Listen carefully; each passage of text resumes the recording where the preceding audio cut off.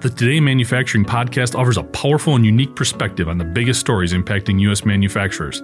Anna Wells, David Manti, and Jeff Ranke apply their experience as editors of industry-leading brands Manufacturing.net and Industrial Equipment News in providing in-depth analysis of the latest headlines. Their insight, along with a mix of humor and human interest, makes Today in Manufacturing a go-to source. Keep pace with supply chain challenges, electric vehicle developments, labor struggles, robotics, and more by listening, downloading, and subscribing to the Today in Manufacturing podcast.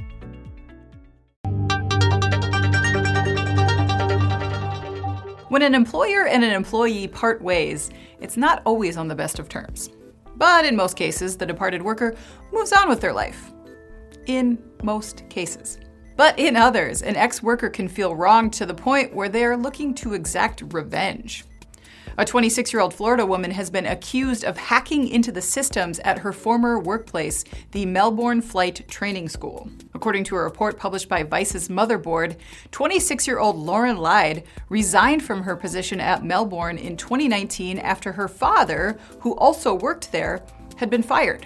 A few months later, the CEO of the flight school, Derek Fallon, noticed some significant gaps in information in the app the company used to track its flights.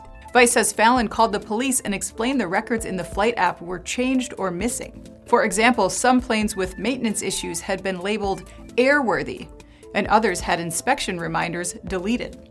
Fallon reportedly stressed to police that some of these planes cleared for flight may not have been safe for the pilots to fly. After grounding the flights and fixing the data issues, Fallon then accused Lyde of the breach after he reportedly discovered the changes were made using administrator logins. When they traced the IP address, police said that they had determined it belonged to the Lyde family. According to Vice, in an interview with the police, Hampton Lyde, Lauren's father, denied having knowledge of these events, but said that he was kinda concerned about his daughter. Besides this, neither the Lydes nor the Melbourne Flight Training School are commenting. Meanwhile, Lauren Lyde was charged with a count of fraudulent use of a computer and 2 counts of unauthorized access to a computer system or network. I'm Anna Wells, and this is IEN Now.